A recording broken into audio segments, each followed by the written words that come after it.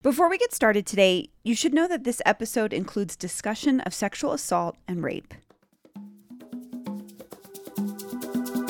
Today on CityCast Denver. We've talked about Tay Anderson a few times on the show. Earlier this year, the Denver Public Schools board member was accused of several things, including 63 counts of sexual assault. All the most serious allegations came from one person, Mary Catherine Brooks Fleming, a DPS parent who claimed to be speaking on behalf of students. Her fervent testimony, along with prolific online activity working to implicate Director Anderson, was picked up by local and national media. Headlines trumpeted accusations against Tay. Editorials ran calling for his resignation. Very few voices in the media expressed skepticism of Brooks Fleming's claims, but a few did. And now that independent investigators found that all the most serious allegations were unsubstantiated, we wanted to talk to one of those people. Theo E.J. Wilson, columnist for the Colorado Sun, wrote a piece in August highlighting many of the concerns the investigators raised a month later. We wanted to know, what did he see that the rest of us missed? Today is Tuesday, October 5th, 2021. I'm Bree Davies, and this is CityCast Denver.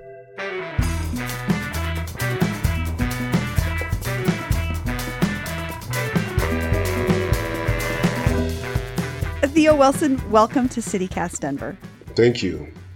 So in early August, you wrote a piece for the Colorado Sun responding to Mary Catherine Brooks Fleming's testimony at the State House, in which she didn't name him, but she essentially accused Tay Anderson of sexually assaulting 62 students. What motivated you to write this piece for the Sun? I wrote the piece because Tay Anderson is an innocent man. That's the bottom line. In this system, we're innocent until proven guilty. There's been no proof of his guilt. So he's an innocent man. And I think that the biases in our culture, the background noise of the assumption of, not only, male brutality, which does need to be addressed, by the way, but specifically black male sexual deviant predators like that, is the only thing that I could see propping up this bias against him. Because if we look at the evidence, it's just not there. Logistically, her claims are not possible in the physical space-time universe we occupy, period. So that's why I had to actually write that piece. Hi, my name is Mary Catherine Brooks Fleming. I'm a small business owner, a mother to 4 children, 3 of whom attend DPS, and I'm a survivor of the most violent rape imaginable. And I'm hoping that what I tell you here today will compel you to do something, because there's a sexual predator currently targeting DPS students. 62 in total have reported directly to me. And so you kind of touched on this just now, but watching this unfold, something that struck me as a white woman was that watching another white woman accuse a black man of rape in a very public way and speaking on behalf of dozens of supposed people, none of whom came forward. What about her testimony stuck out to you? What stuck out to me specifically was the fervor, the passion in which she was able to stir up her own emotions, which then stirred up ours. All in all, 61 high school students and 1 recent graduate would turn to me for help. 62 victims, as young as 14. 61 were undocumented or dreamers. All were so afraid of this one man. They were all afraid of the same man, to be perfectly clear, that they could not whisper his name. All of them listed offenses from unwanted touching, which is a 3rd-degree felony in this state, to violent acts of rape that mirror my own. And I said to myself, if she's lying, I've never seen perjury like this.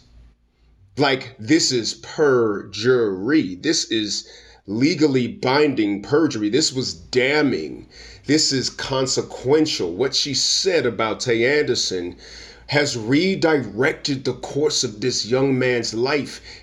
And that just seems to me about the threat of passing this condition on to another generation of children. This bias, because you have juxtaposed with each other 2 ways of making a victim. One is directly sexually assaulting somebody, right? And of course, with the background of rape culture, with how many men have been, allowed because of their power, their privilege, or just plain old patriarchal society to slide with crimes that have devastated the lives of women. It's definitely coming into the forefront with the Me Too movement. And side by side to that, the history of white women accusing black men of crimes like this and the consequences it has on our community versus how they get to walk off scot-free, it's never lost on black people. And so I am not somebody who's going to stand here and defend a damn rapist. I'm a survivor. You understand what I'm saying? My mother and them people in my family are survivors. R. Kelly, go down in flames, sir. You know what I'm saying? Harvey Weinstein, go down in flames, sir. But what we're not going to do is allow an innocent person to fall because we're suddenly creating a long overdue justice for women. Why do you think her testimony dominated the narrative the way that it did? Because of who picked up and ran with it. I can only look at it from my lens as who I am in this country, but I just got to call it an online lynch mob, man. When you look at who he made angry, he ruffled a lot of feathers. And, there was some calculation that, that black folks do when we get into positions of power where sometimes we kind of like soften the narrative, and kind of like, be more accommodating. He didn't change. Yeah. Tay didn't switch it up at all. You see what I'm saying? Yeah. Here's what is interesting about Tay and the timing of his trouble. When we were trying to change the name of Stapleton, because my organization, Shop Talk Live, helped start the second wave of that push. The first wave was started by Mama Juju in Nkrumah back in the 90s, right? But my organization, Shop Talk Live, really helped kickstart the new push to change the name of Stapleton. In 2019, I went to the final vote and testified, and they listened to my commentary and politely was like, yeah, but nah. We're going to keep the name as the name. Then the death of George Floyd sets the world on fire. Yes.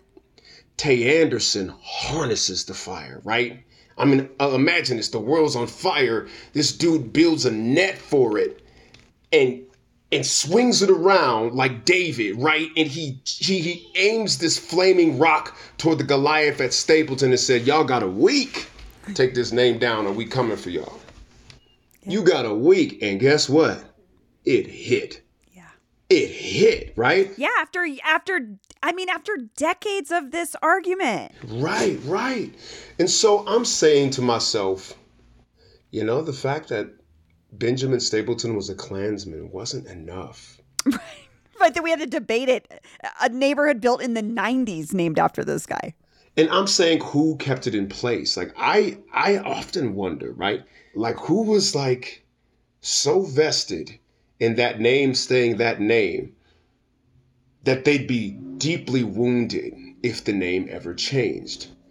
And is that person prone to vengeance? You see what I'm saying? And I would count those as among the enemies that Tay Anderson made. Yeah. And it's easy to paint conspiracy over this, right? Yeah. It's easy to say that this is like, okay, this is a coordinated effort.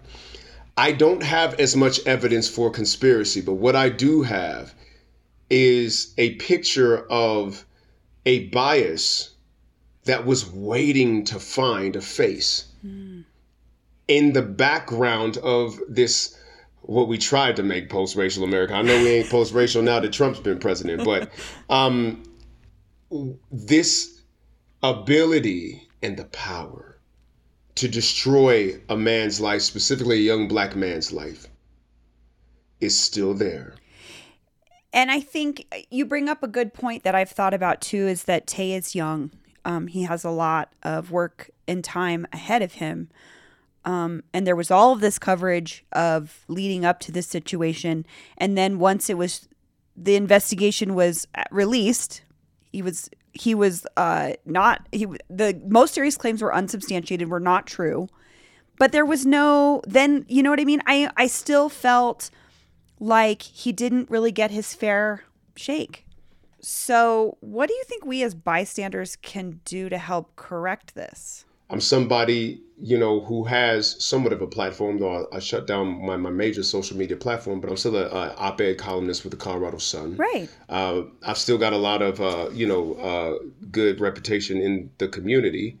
And I guess people were afraid to put their reputations on the line. Yeah. And I'm not. Tay has already lost too much.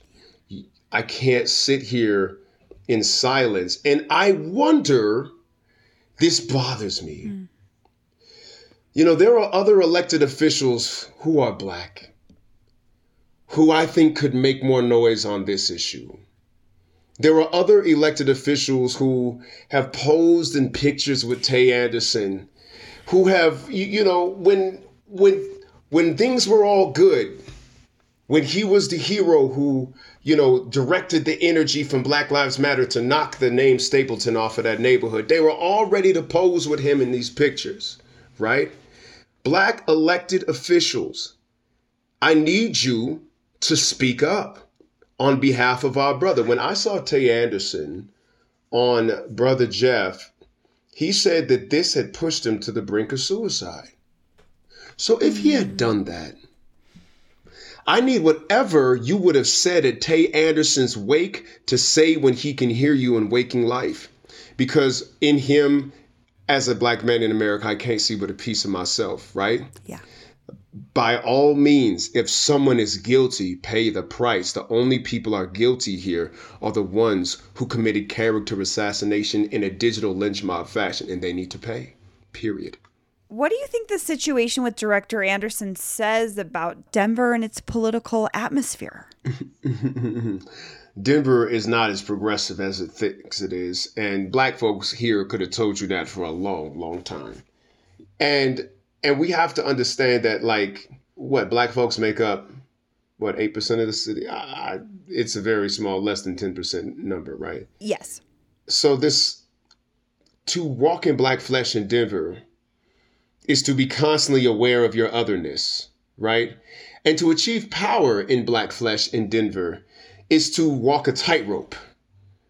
Tay didn't get the memo. And good. I'm glad he didn't. Like, we need more, like Tay was fully on the path of being uncompromising. And that unconsciously scares folks who are vested in the power structure as is. So you kind of brought up this point, and in your piece, you talk about restorative justice. And then in this conversation, you've talked a lot about like paybacks for Tay. But I'm not seeing anything happen restorative justice like at all for Tay. Do you think that that's still a possibility? It certainly is. I don't see what DPS would have to lose by saying made a mistake, by telling all of those children who walked out, we appreciate your stance with victims. We stand with victims too. Tay Anderson doesn't have any victims. Save your passion for someone who does. Right? What would that cost them? The little face that you would lose saying, my bad, dude. I was lied to myself. Yeah. Is nothing compared to what he's already lost. And if you don't, these public statements are a matter of written record. The consequences can be legal and financial.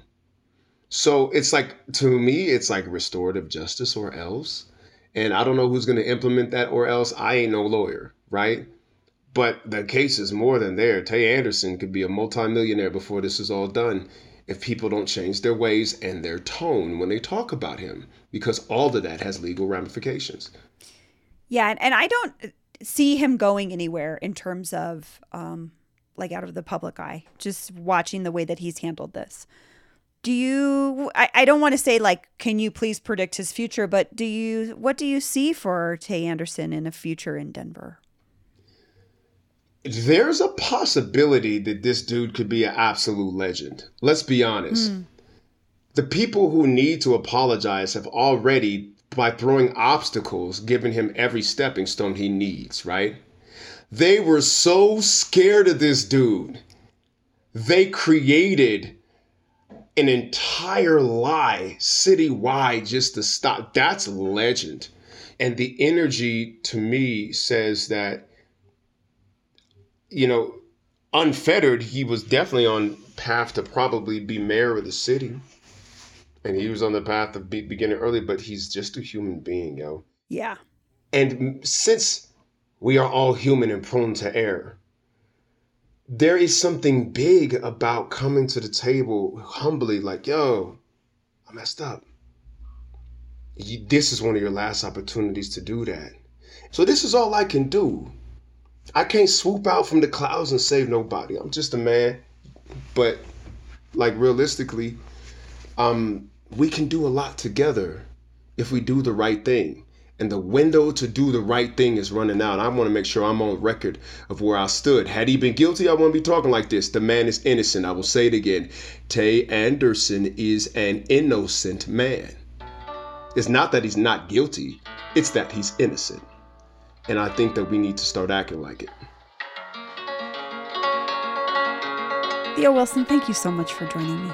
No problem. Thank you for having me. And here's what else is happening in Denver today. As I like to say, Denver really only gets 2 seasons. It's summer, summer, summer, winter. And nothing signals the end of summer like the race to see which ski resort can open first. As the Denver Post reports, competition generally heats up between Loveland, Keystone, and Arapahoe Basin, all ski areas that make their own snow. Temps have to get below freezing for the snow, real or fake, to stick around, and because of climate change, October is likely to see above average temperatures. But this also means you might not have to wear a winter coat over your Halloween costume, as every Colorado kid dreads. Hooray? That's all for today here on CityCast Denver. Tell your mom to listen to this one. I bet she'd have something interesting to say about it. Rate the show wherever you get your podcasts and subscribe to our morning newsletter. We'll be back tomorrow morning with more news from around the city. See you later.